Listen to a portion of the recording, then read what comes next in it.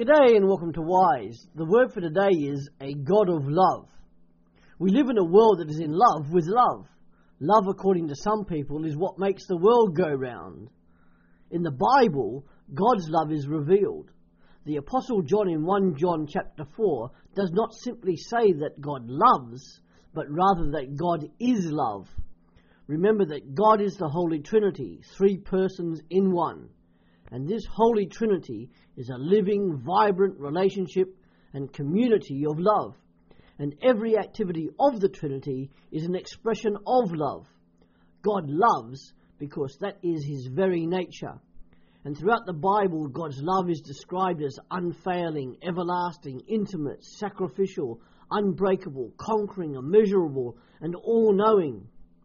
And how is God's love seen? It is seen in two ways. Firstly, it is shown supremely in that he has given his Son to be Saviour of the world when Jesus Christ died on the cross, so that if a person takes up that opportunity, they can know and enjoy God in a personal relationship. And God had only one Son, Jesus Christ, and he sent him on a rescue mission to seek the lost and to reconcile people back to God. This is love in action, the lover dying for the ones he loves. And secondly, God's love is shown when Christians love. As a Christian, you are a child of God, so you should want to be like your Heavenly Father. And you do this by showing the world your love for others and also through your transformed character. The Christian church should be a community of love, for this is how the world sees God.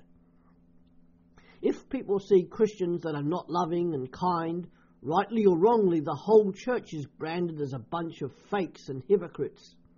Worse still, God is seen at best as nothing more than a distant, uncaring, irrelevant figure. And the love between Christians is seen as a visible showing of the invisible God. The very character of the church should always be to reflect God in all aspects. The ultimate example of showing people God is for you as a Christian to love and be love. People should be seeing God's love through your love. For as Jesus said, all men will know that you are my disciples if you have love one for another. John 13 verse 35. And his love releases us from the things that entangle our daily walk with him. And the more you hold on to his love, the more you will desire it and the more it will be revealed in your daily life. Your love in action today reflects God's love in action on the cross. So go and love to the glory of God. Maranatha.